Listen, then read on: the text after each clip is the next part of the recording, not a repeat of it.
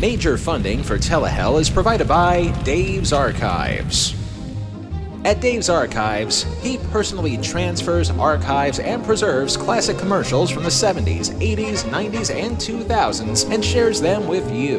Don't forget about his Friday night live stream on, well, guess when? Go to davesarchives.com. By RetroCirc. Take a not-so-silent journey through Millennial and Gen X nostalgia with RetroCirc. Look for them on YouTube under RetroCirc, spelt with a Q at the end. RetroCirc, where the Q is not quiet.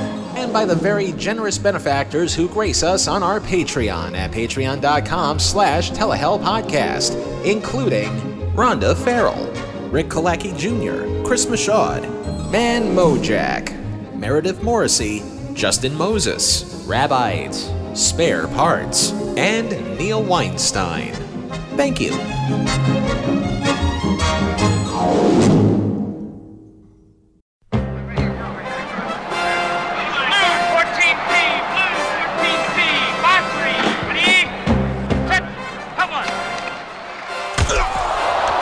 And it's a regular bloodbath as we approach halftime in the Hell Dome for Hell Bowl 3 billion, as the Four Horsemen of the Apocalypse are single-handedly annihilating the competition by a score of 11 million to 3 against, who else? The New York Jets, who more than likely had to sell their own souls just to participate in this competition.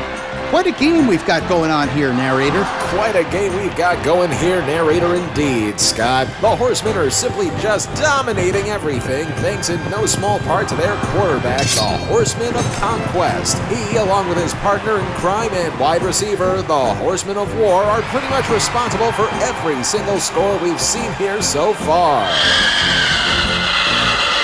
All the while, the Horseman of Famine seems a little too weak to contribute anything significant.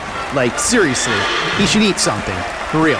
While the Horseman of Death, well, he's just lying there motionless, but still contributing defensively as jet after jet after jet just trips over him, causing them to record a massive amount of fumbles, turnovers, and interceptions. To say nothing of the fact that the Horsemen have scored so many times in this game that they've run out of footballs to kick field goals with and had to resort to using heads from the deceased to make them. And when those ran out, any fractured skull from nearby skeletons would do the same in a pinch. But you can't fault the Jets completely here, Scott. At least they're putting in more effort here than they did in the infamous 1996 season when they only won one game, leading to the turnaround the team would experience when Bill Parcells took over as head coach the year after.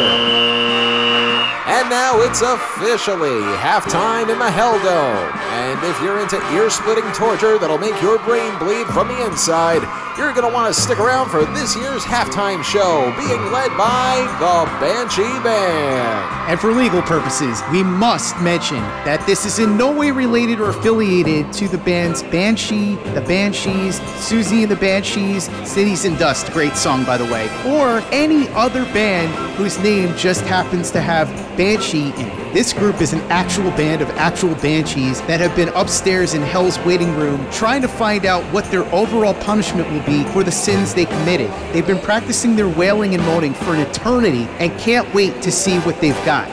As we take you live to midfield. Ladies and gentlemen, the IFL, the Infernal Football League, in association with Coleman Francis Productions, is proud to present the 2024 Hell Bowl Halftime Show. Proudly sponsored by Hindenburg Airships, the 1974 Ford Pinto, and Spirit Airlines. Starring the Banshee Band.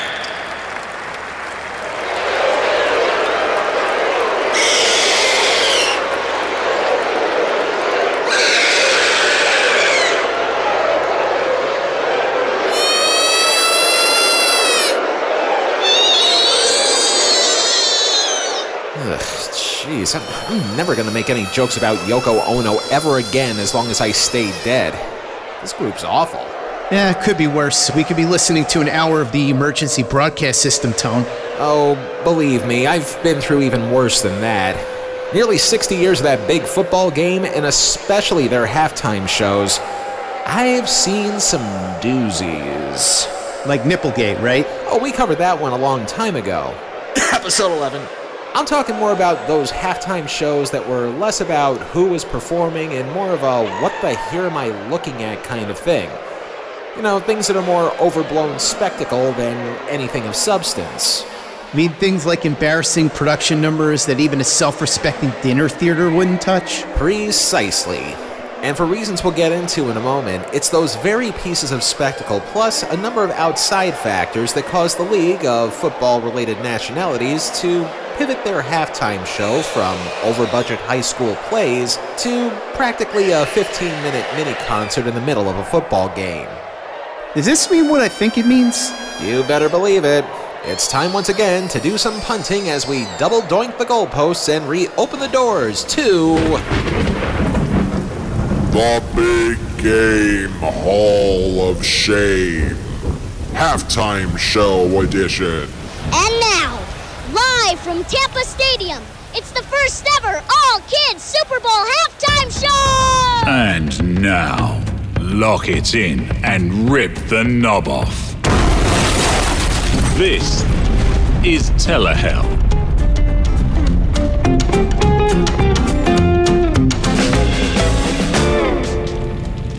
And before we go any further here, allow me to introduce our special guest.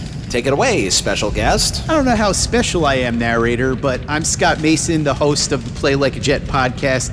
I do podcasts about the New York Jets football team 7 days a week, 365 days a year, except on leap years. So if you're a football fan or a Jets fan, feel free to check me out anywhere where you can download podcasts. And of course, we've got our website, playlikeajet.com, or social media at playlikeajet1. And unlike the previous versions of the Big Game Hall of Shame, where me and my guest talk about infamous commercials that air during the game, this episode is indeed going to be about that other part of the game that everybody talks about aside from actual football, the halftime show. And just to get all the historical crap out of the way first, the halftime show at the Big Game has seen a bit of an evolutionary process that would make Charles Darwin blush. Beginning in the 1960s and continuing right up until, say, the early 1990s, the halftime show was a continuous rotation between various high school and college marching bands, various dance and performing art troupes, and the full-body dry heave simply known as Up With People. Up with people, you meet them wherever you go. Up with people, they're the best kind of folks we know.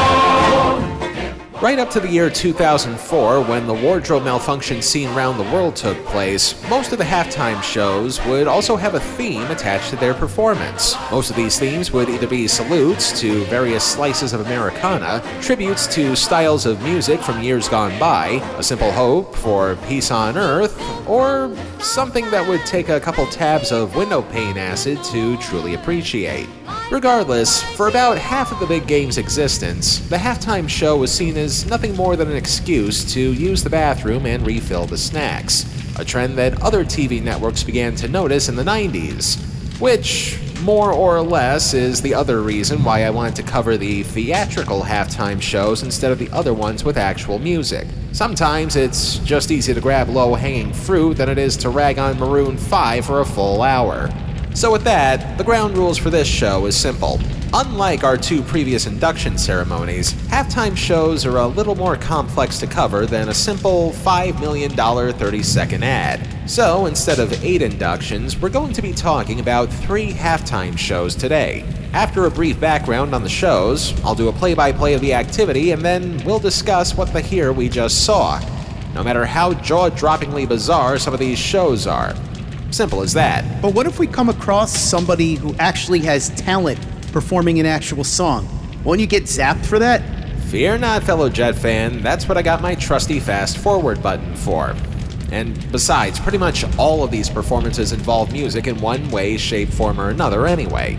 But I do see your concern.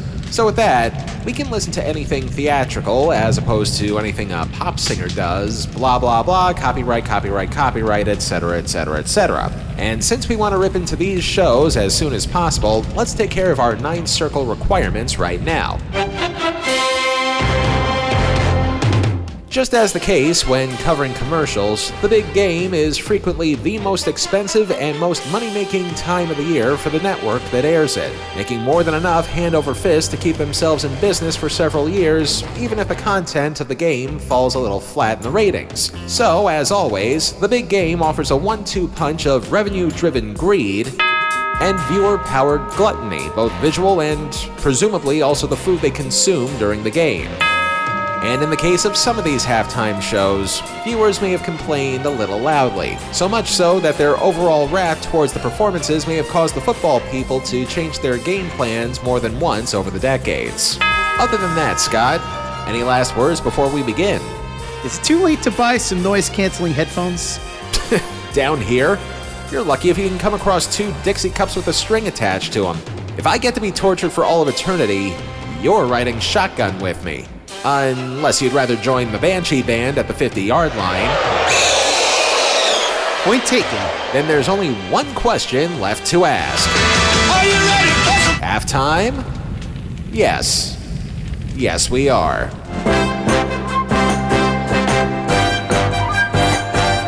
Induction number 1. As we just mentioned, so-called theatrical halftime shows began to fall a little out of style by the end of the 1980s.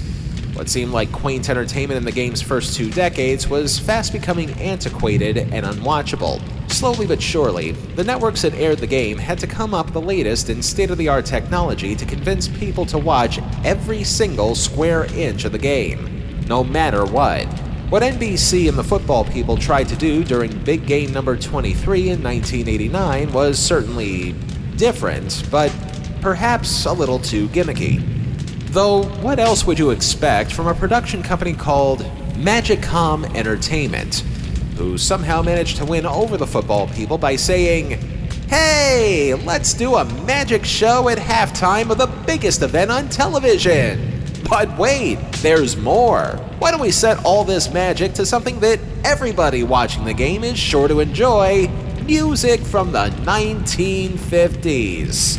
Well, that might appeal to some older viewers, certainly. But what about those who were not about to turn into Soylent Green? Fear not, because the football people partnered up with Diet Coke to come up with a way to get at least 26 million people to tune in to the halftime show. And that is by manufacturing 26 million 3D glasses. You heard me correctly. This was going to be the first ever halftime show to be presented in 3D. In addition, Diet Coke would also be responsible for having the first ever TV commercial to do the same. Okay, I got it. If you follow us on our Patreon at Telehell Podcast, look up a mini show that we did on 1995's gimmick called Foxorama for more of a primer on the history of 3D technology on television. But suffice to say, at least this was a bit of a curiosity in spite of how lame the overall show would be. A mashup between 1950s music, homages to Elvis, and grand-scale magic tricks in a calamity simply known as Bebop Bamboozled in 3D, which begins with journeyman sports anchor Bob Costas telling us what's about to take place / warning us of impending doom. You're about to see an elaborate music and magic spectacular featuring tunes from the 50s and hosted by the immortal Elvis Presto. Elvis will perform the biggest ever card trick, where folks in the stadium will select a card, and it'll be revealed in a most unique way. It's almost too exciting to bear, isn't it? Well, if you've got the special 3D glasses, now's the time to put them on. It's Bebop Bamboozled! This magic moment, shooby-dooby, got the music, just a thing to introduce you to the king. Hocus pocus, here's our guest, so shout it out, Elvis Presto! And right off the bat, we've got probably the biggest flaw being exposed in front of an audience of billions worldwide. The fact that magic tricks can only really work in small, intimate settings or reasonably sized ones that are enclosed structures. Unless the audience of the game is watching it on the Jumbotron, trying to do magic tricks in front of a crowd of 60,000 is beyond chaotic. which, more or less, is why we have a semi-authorized Elvis impersonator doing most of the grunt work, and without singing a single Elvis song. Now it's 1 for the money, 2 for the show, 3 to get ready, now go get go. Okay, that one doesn't count because Elvis may have sung Blue Suede Shoes, but Carl Perkins is the one who wrote it, so that gets a pass. For the next few minutes, it's pretty much a combination between 50s music, poodle skirts, quick changes, and fever dreams, culminating in what's being billed as the world's largest card trick. You pick your card by clapping hands, so everybody in the stand, let's hear it for your card, because your choice depends on your applause. You're gonna pick a card with applause. You're gonna pick a card with applause. Which card it's gonna be depends on just how loud you clap, my friend. Card 1, 2, 3, 4. Now clap for the card that you adore. From there, we get a wide shot of the stadium and 4 giant playing cards on the field. The 3 of diamonds, the 2 of spades, the jack of clubs, and the king of hearts. Gee, a halftime show being fronted by somebody who's cosplaying as the king of rock and roll, and those 4 cards to choose from. I wonder what the audience will pick. Was a king of hearts the card you chose? Only Mr. Presto knows. Prepare for my most mystifying feat. The card you chose is under your seat. For his most mystifying feat, the card you chose is under your seat. So this was less a magic trick and more predictive programming for those attending the game. Harry Anderson would be rolling in his grave, I'm sure. So let's wrap this up.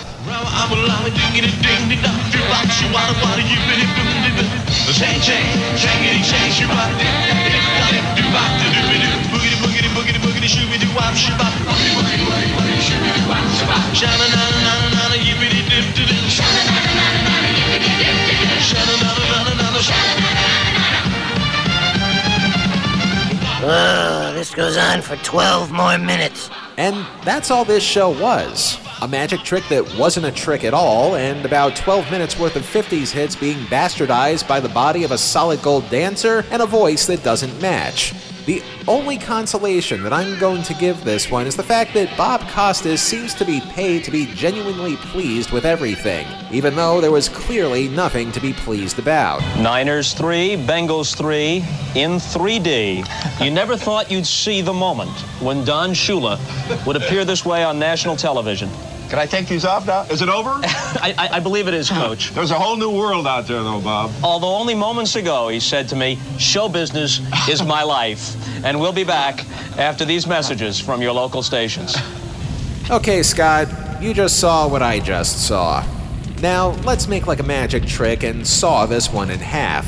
This perennially makes it onto lists of worst halftime shows of all time. In fact, I want to give a special shout out to YouTube channel Set the Edge for inspiring us to do this episode, largely because he too ranks this show as among the worst of all time on his Super Bowl halftime tier list. The 2 questions I find myself asking is, number 1, why? And number 2, no, seriously, fucking why?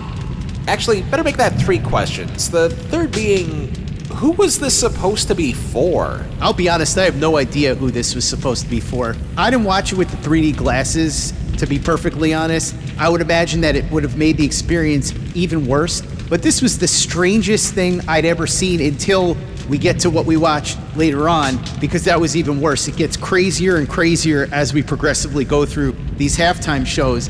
But to have a performer named Elvis Presto, who looked like this weird Las Vegas lounge act, and you couldn't tell whether he was trying to do magic or sing, and they were trying to do the 3D effects, and it all was so cringe. And then on top of that, you had Bob Costas, this very serious sports broadcaster, who's trying to sell this to you like it's the greatest thing you've ever seen and be sincere about it. And to his credit, he did the best that any human being possibly could selling this. But it was ridiculous. And like I said, until we watched the other really bad halftime shows, I thought this was the worst thing I'd ever seen in my life. But, of course, somehow these halftime shows have a way of outdoing themselves.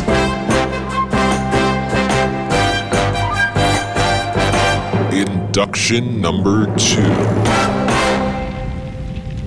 The year after the world's largest 3D experiment on television took place, the powers that be in the football world wanted to keep things a little simple and a lot more traditional.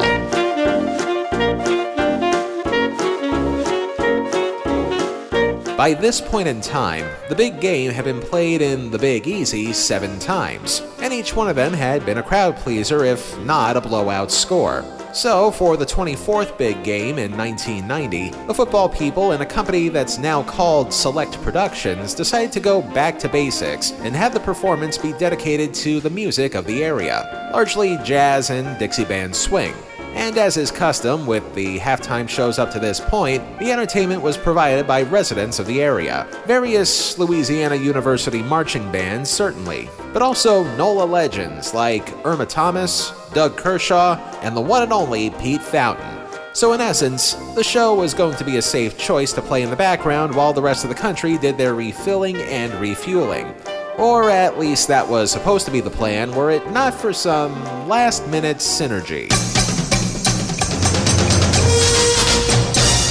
The game was to air on CBS that year as one of the capstones of something that their sports division would label as the Dream Season, which, by the way, we'll go into more detail on this week for you patrons out there. Short version, 1990 was the one and only year when CBS Sports had the rights to practically every major sport in the Western Hemisphere. Not just football, but they were also in the final year of their basketball coverage, still had the rights to golf, college sports, and NASCAR as reliable standbys, secured the rights to the 1992 Winter Olympics, and even dropped a cool $1 billion to air baseball for 4 years. Which I guess means they couldn't look under their couch cushions to build up enough pocket change for the rights to hockey, but it was still one heck of a sporting lineup. Suffice to say, starting with the big game that year, it was all downhill from there. But it's not the sports coverage that hampered the halftime, nor was it the blowout score of that year's game. No, this had more to do with something else that was a mainstay on CBS for almost as long as the big game itself.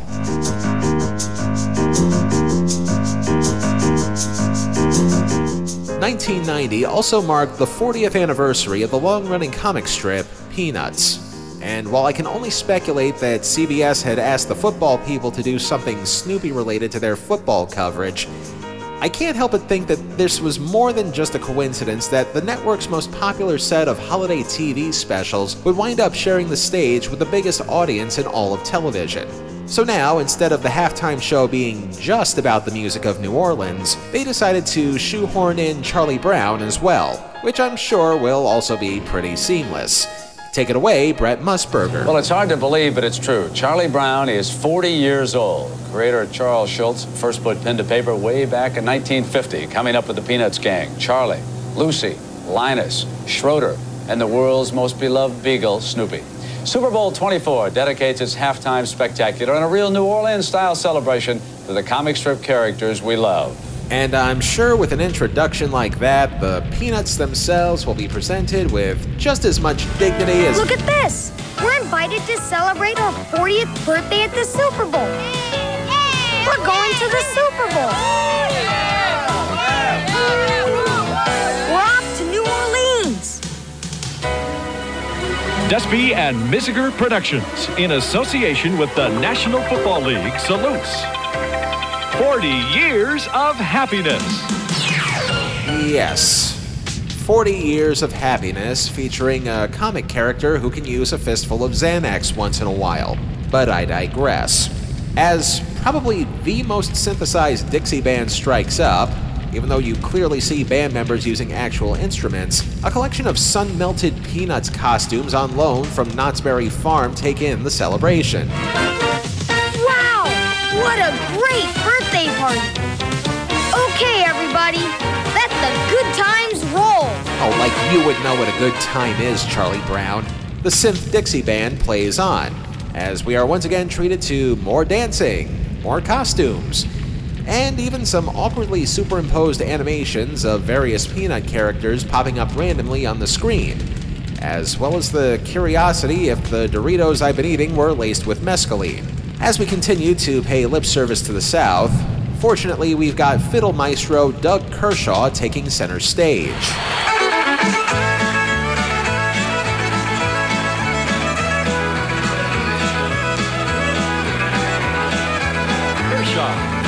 And as a longtime fan of jazz, blues, and music from the South in general, I've got nothing against Kershaw's performance. If anything, I'm super distracted by the larger-than-life Lucy Van Pelt dancing with everybody, to say nothing of the awkward timing of trying to put an animated interlude into a live TV event. There's a shot of Woodstock doing some kind of stomping to the music that begins superimposed on a shot of dancers, but then quickly moves to a shot of a stool that they had in the middle of the field. That's meant to give the impression that that is what Woodstock is stomping on. I guess you could argue that, as a bird, Woodstock was flying for a split second, but I can only suspend disbelief so far. We get more marching band music. This time it actually sounds like a marching band instead of some synth crap. But minus points again for just how awkward it looks as Charlie Brown tries to outdance one of the marching band leaders.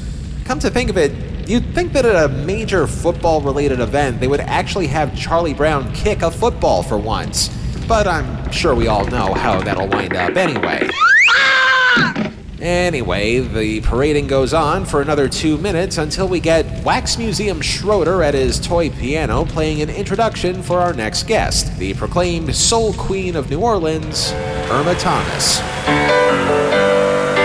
Oh, yes, we'll gather at the river. Which we will now be skipping.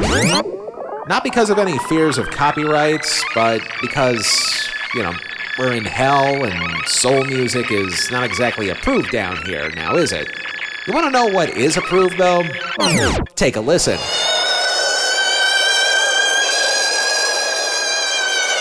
Yep, they're still at it. As we close things out with a number of Southern standards, including Up a Lazy River, Here Comes the Showboat, Where the Saints Go Marching In, and also Waiting on the Robert E. Lee. Thankfully without Robert Goulet singing it this time, though given the circumstances it might have actually made this show slightly more bearable. Oh, waiting on the levee, oh, waiting for the Robert E. Lee. Of course, let's not forget the real reason for this halftime show in the first place. The fact that Charlie Brown gets to spend his 40th birthday in New Orleans. Something I wish I had a chance to do when I was still alive. Nonetheless, we get a happy birthday to you to the Peanuts gang. And we can shuffle this halftime show among ones that we can acknowledge existed, but probably did not need to sit through.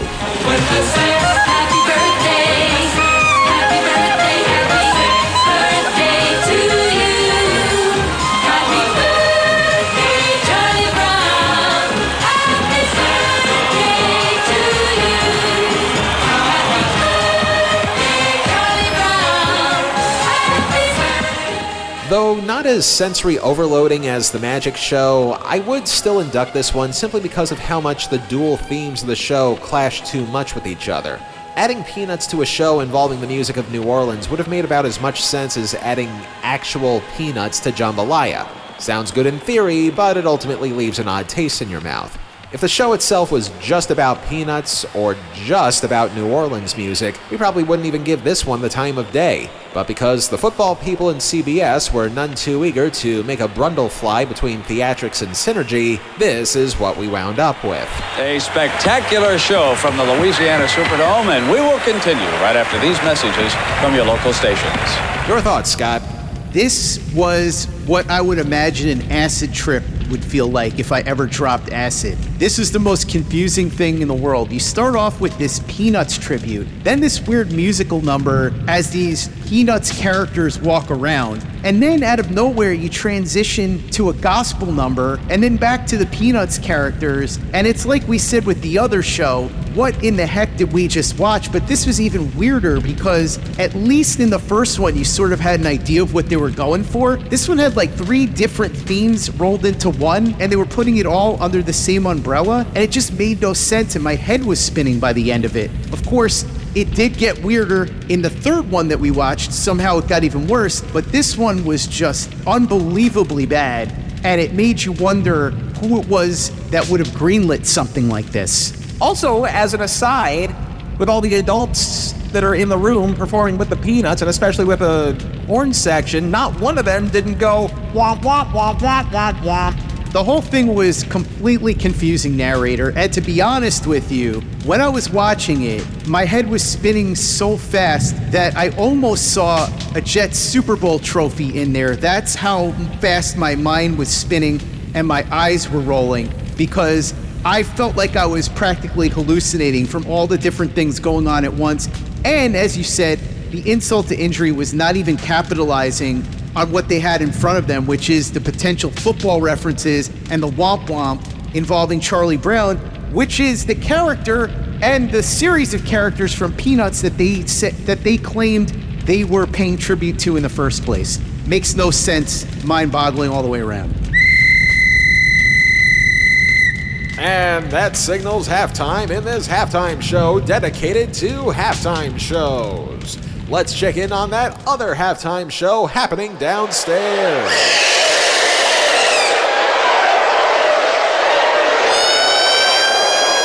Is it normal for my ears to bleed like this? It'd be abnormal if they didn't. Mine do all the time down here, though that might be more for atmospheric conditions versus the noise. The score once again, 4 Horsemen of the Apocalypse, 11 million, New York Jets, 3. And while we pack Scott's ears with gauze, we'll take a look at a halftime flop that pretty much helped to rewrite the rule book. After the break. When we asked Reebok to send us Terry Tate, some people thought we were crazy. But I'm a firm believer in paradigm breaking, outside the box thinking. Hey, buddy. Break was over 15 minutes ago, Mitch! And since Terry's been with us, our productivity has gone up 46%. We're getting more from our employees than ever before. You know you need a cover sheet on your TPS reports, Richard. That ain't new, baby. Hey, Terry. Hey, Janice. But what's really impressed me is how Terry's become part of the Felcher family. You get high, baby. He fits right in here. That's a long distance call, Doug. To be honest, I wish Reebok sent us 10 Terry Tates. You want to play game machine? Well, when it's game time, it's pain time, baby. Woo!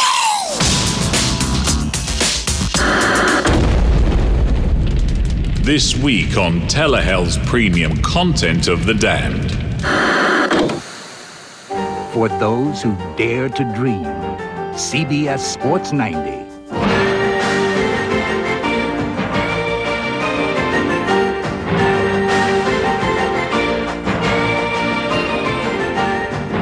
This year, experience the most celebrated lineup in the history of television. A year of unbelievable sports action, and in 92, we go for the gold. The Dream Season, only on KDKA TV2.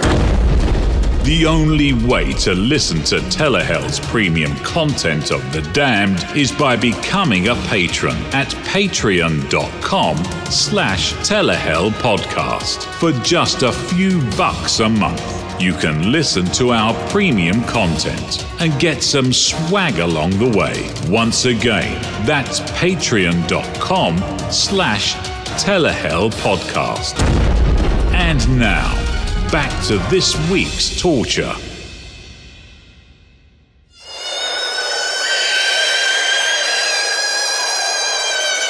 Are they ever going to stop? Considering they've been suffering since eternity began, I think it's just something they need to get out of their system. Anyway, let's continue.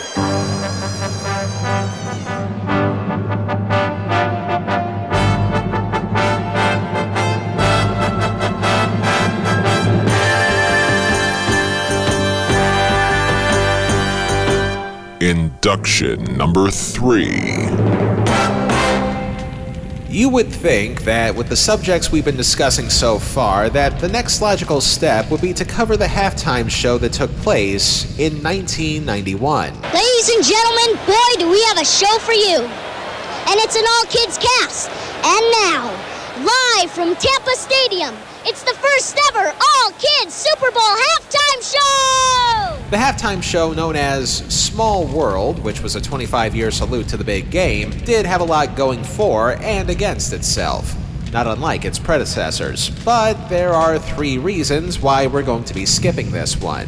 First, this was the first halftime show where, with the exception of the headliner act, was performed primarily by children. While we in the underworld have taken down kids' cartoons in the past, taking down child actors themselves might be a little too cruel even for us down here.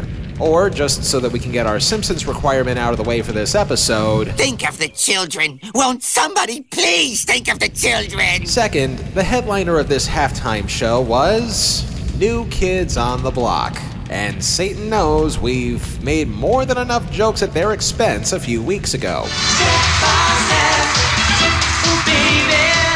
Third, and perhaps more importantly, this big game happened to be taking place during a big war, as Operation Desert Storm was taking place as this was airing. And thanks to our armed forces everywhere!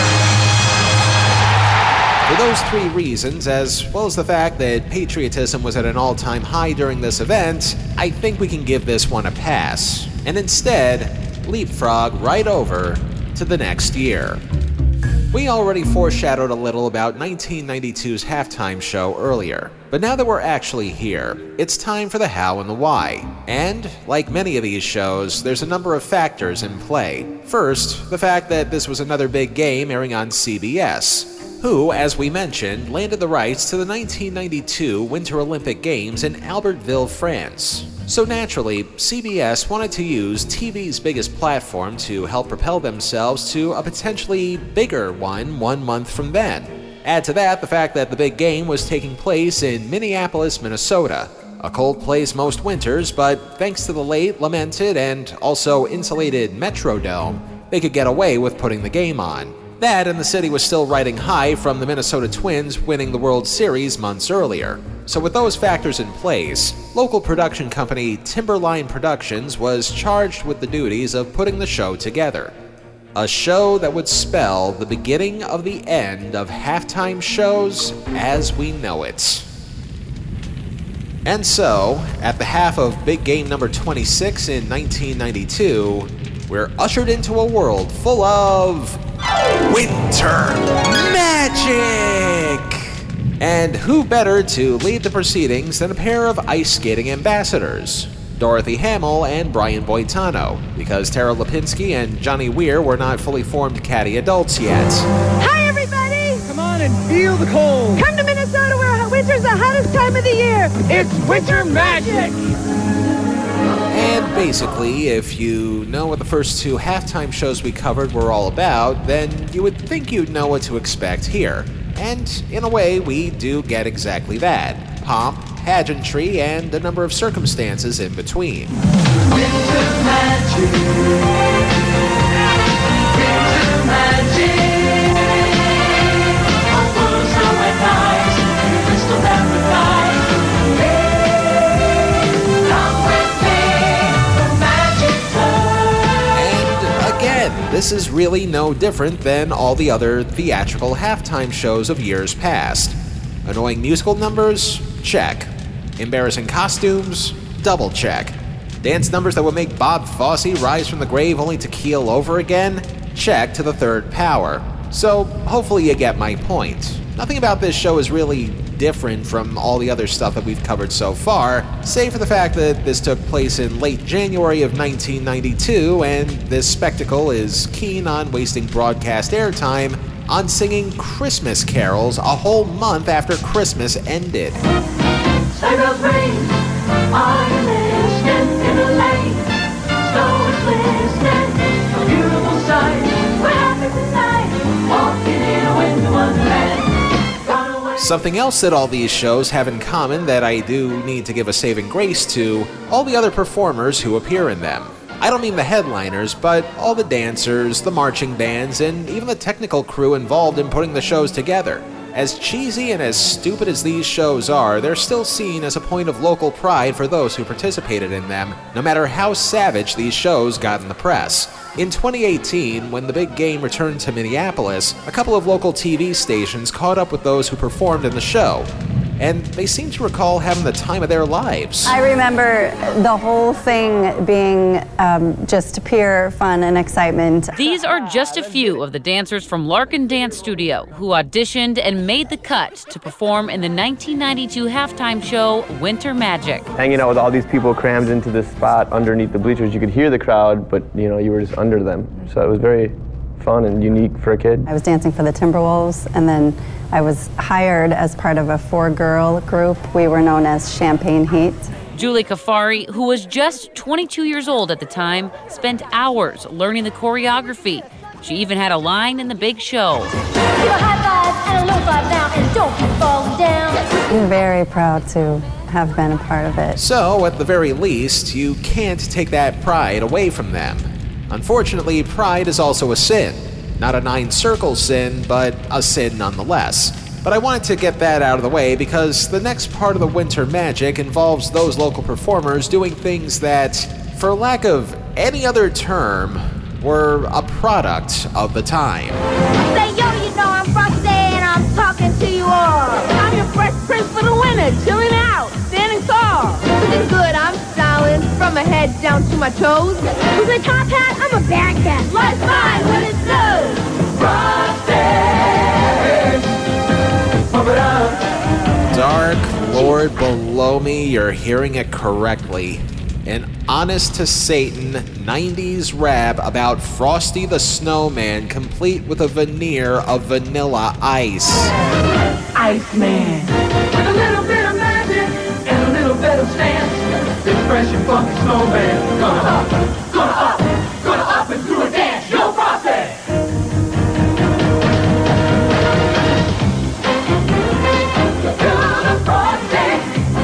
And just then, a quartet of G-rated fly girls take the next verse. Yo, my snowman Frosty, yo, really got a jet.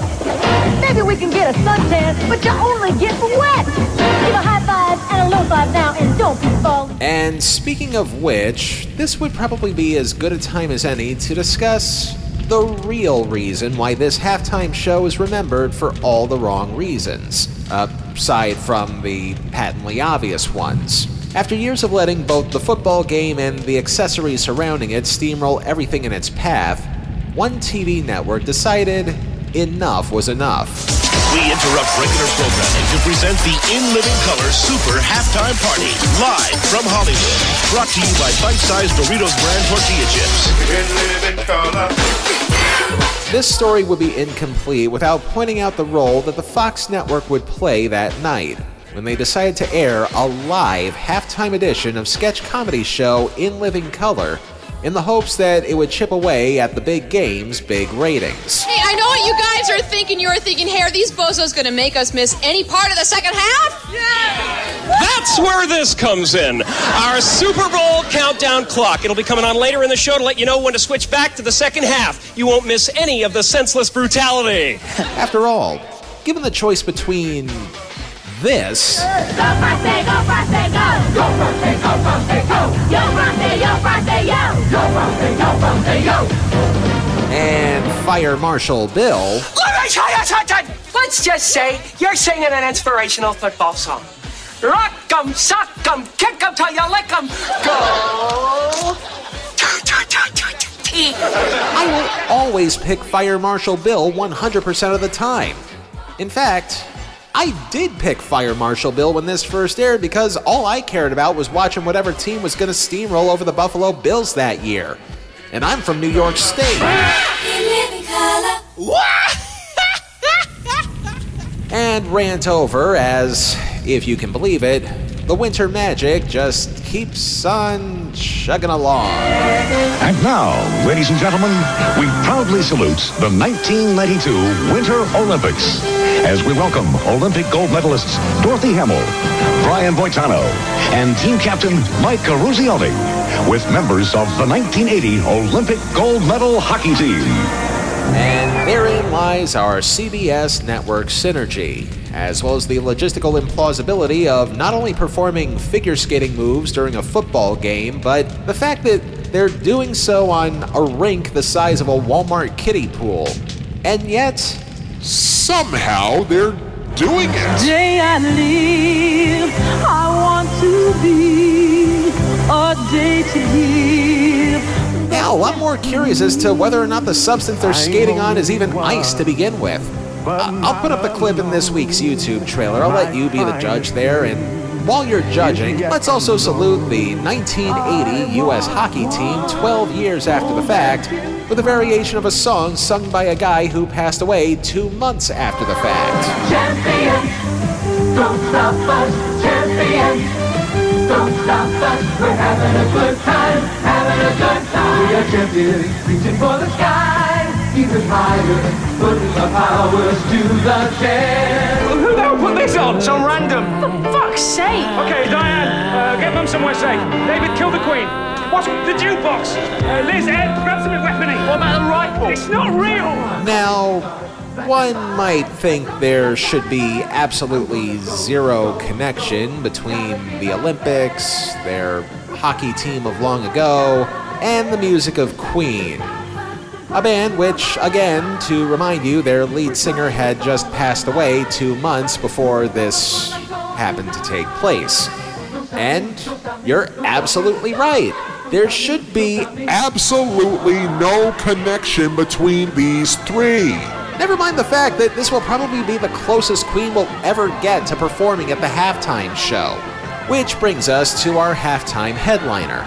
Somebody whose presence should fully embody the overall theme of winter magic. Somebody who knows a thing or two about icy climates.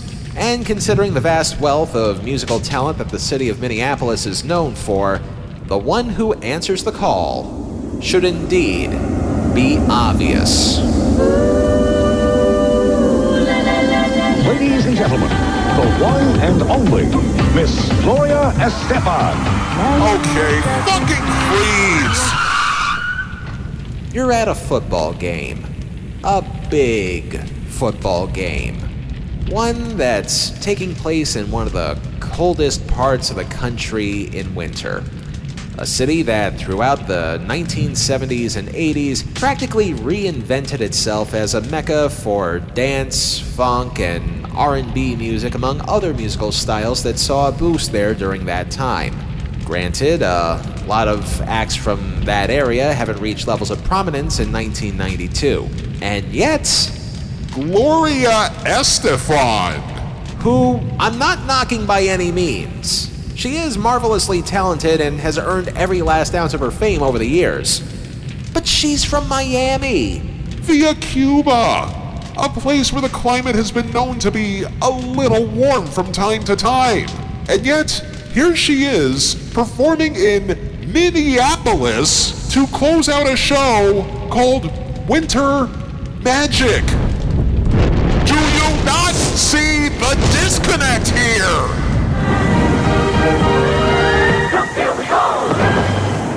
As a reminder, this was the winter of 1992. And if my calculations are correct, Kurt Cobain should be changing the trajectory of popular music at that point in time. Too bad Nirvana couldn't be the headliner, nor anybody else whose roots were in the Twin Cities.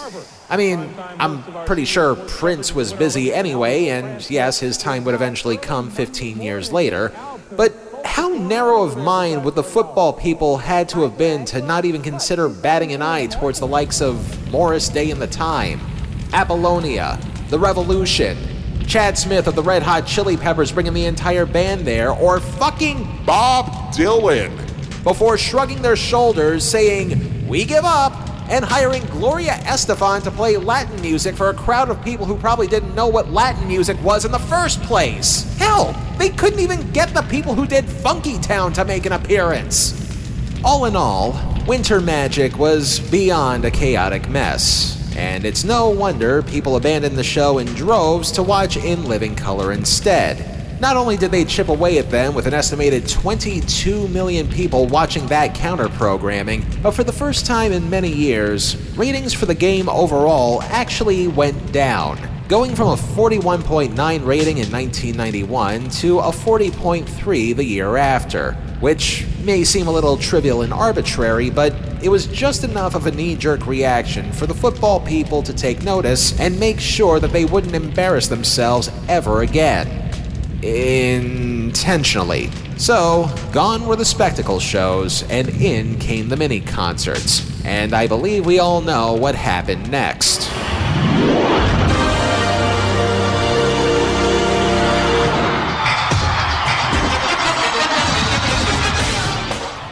Quite honestly, I've become way too lightheaded over how much this halftime show pissed me off.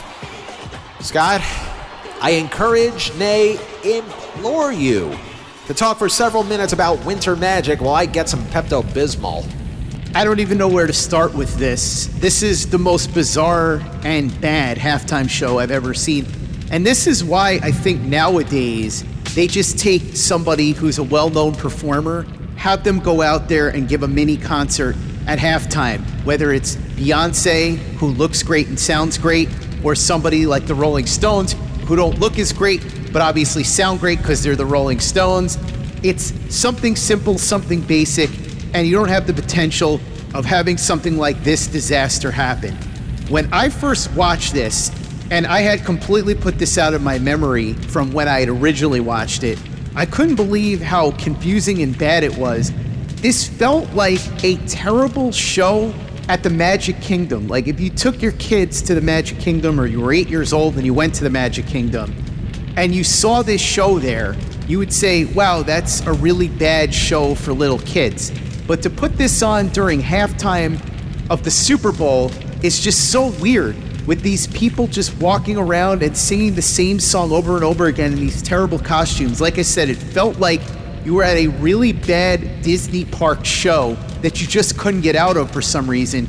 It's no wonder why so many people en masse turned the channel to Fox at the time and watched In Living Color, which was a great show to begin with. That whole showcase there did so many favors for the Fox network, which I can't imagine was the intention of the actual Super Bowl broadcast, to force other people to go to another network and watch better shows. And that's actually what ended up happening in future years. If you remember, you had other networks taking advantage of the fact that people didn't like the halftime shows.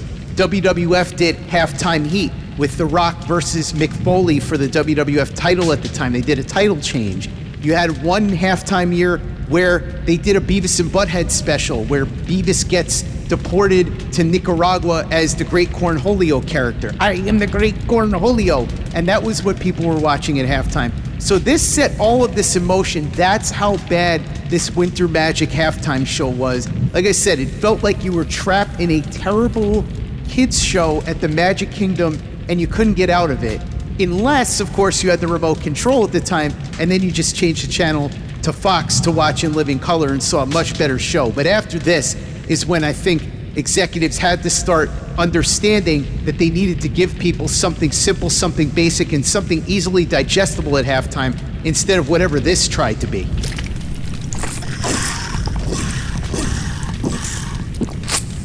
Tell you what, Scott, I'm still not quite over what I just saw. Why don't you close things out by telling us what you feel is your personal worst halftime show?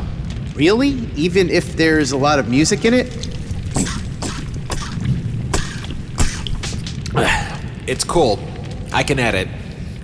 Trust me, I'm still not quite myself yet. Just go ahead. Narrator, I'll tell you the one that sticks out in my mind. It probably wasn't the worst one, but for some reason, I've just always felt like it was terrible, and it gives me bad flashbacks when I think about it. The National Football League presents the Bridgestone Super Bowl 45 halftime show.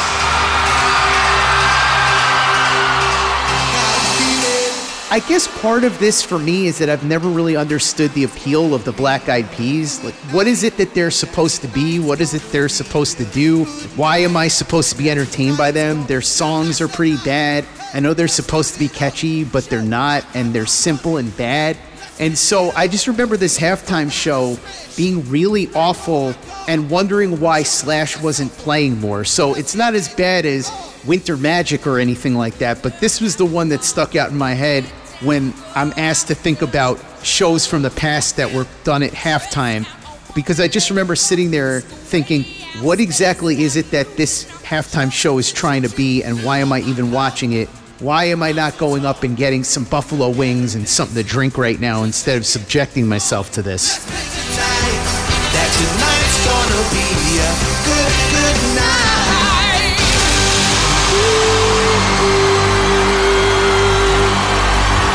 That was Meg.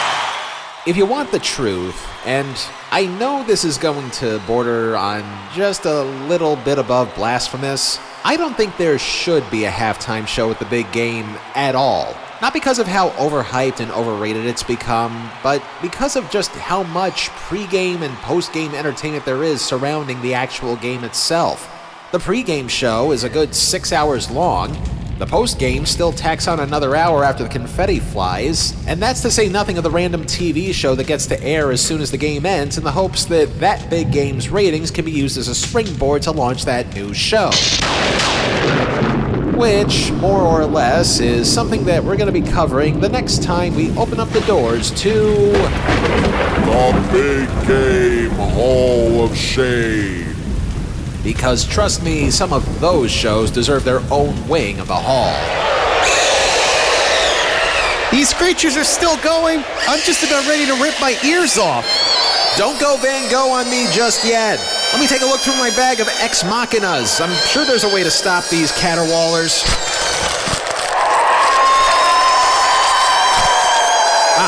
Okay. According to the Handbook of the Damned, the best way to stop a banshee is to use either a holy relic of some kind or a weapon made of pure gold. Even Money says I don't think you're gonna find anything holy down here. No, but I do know of something that's made of gold that I can use. Keep holding your ears. I'll be right back. Hey, Harpies! I got a gift for you from Charlie Daniels.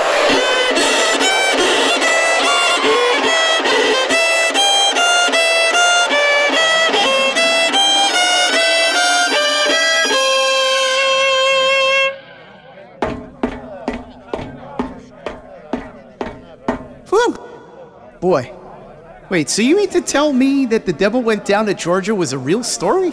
Well, that's our story, and we're sticking to it. These gold fiddles are actually a dime a dozen down here. You have no idea how many people tried to challenge the boss to a fiddle contest since that song came out. Have you challenged him? Are you kidding? Did you not just hear how sour the notes I played were? If I challenged him, I'd be looking at triple eternity with my pants down. Ask a stupid question. Uh-oh, it's game time. Well, we hope you enjoyed whatever the hear that was as our halftime show.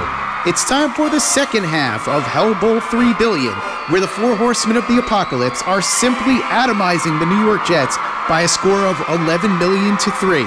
Narrator, what do you think the Jets should do to improve their chances in the second half? I can think of a number of things. Better ball players, better financial decisions, a quarterback whose ankle is more durable than tinfoil, and maybe even moving the stadium they play at to a less cursed location, like a Native American burial ground. And somehow, even I don't think that's going to be enough to help them, as we get the kickoff from the Horsemen of War. And it's a full-on stampede on the field as the Jets are literally and figuratively getting trampled, and not a flag on the play in sight.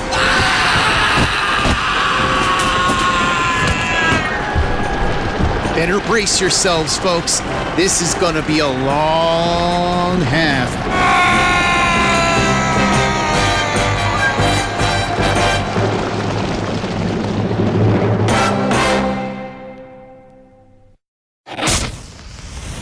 Next time on Telehell.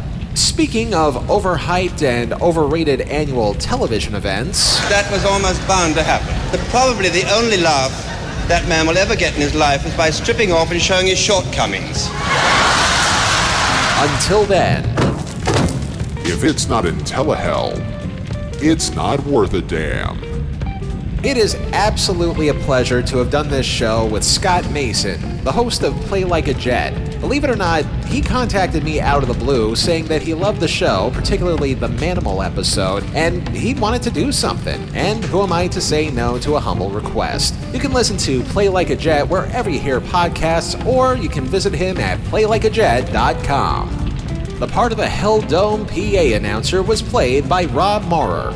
And now, here are the rest of the credits. Telehell was written, produced, edited, and narrated by me, Justin Hart. All clips used in this program are protected under the Fair Use Doctrine of the U.S. Copyright Act of 1976, and all clips used come courtesy of their respective companies and owners.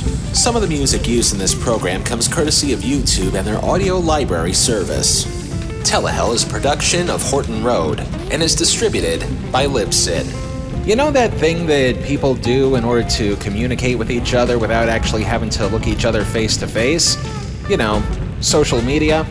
Well, we do that. Look for us on X, Facebook, and now Blue Sky. All three of them at Telehell Podcast.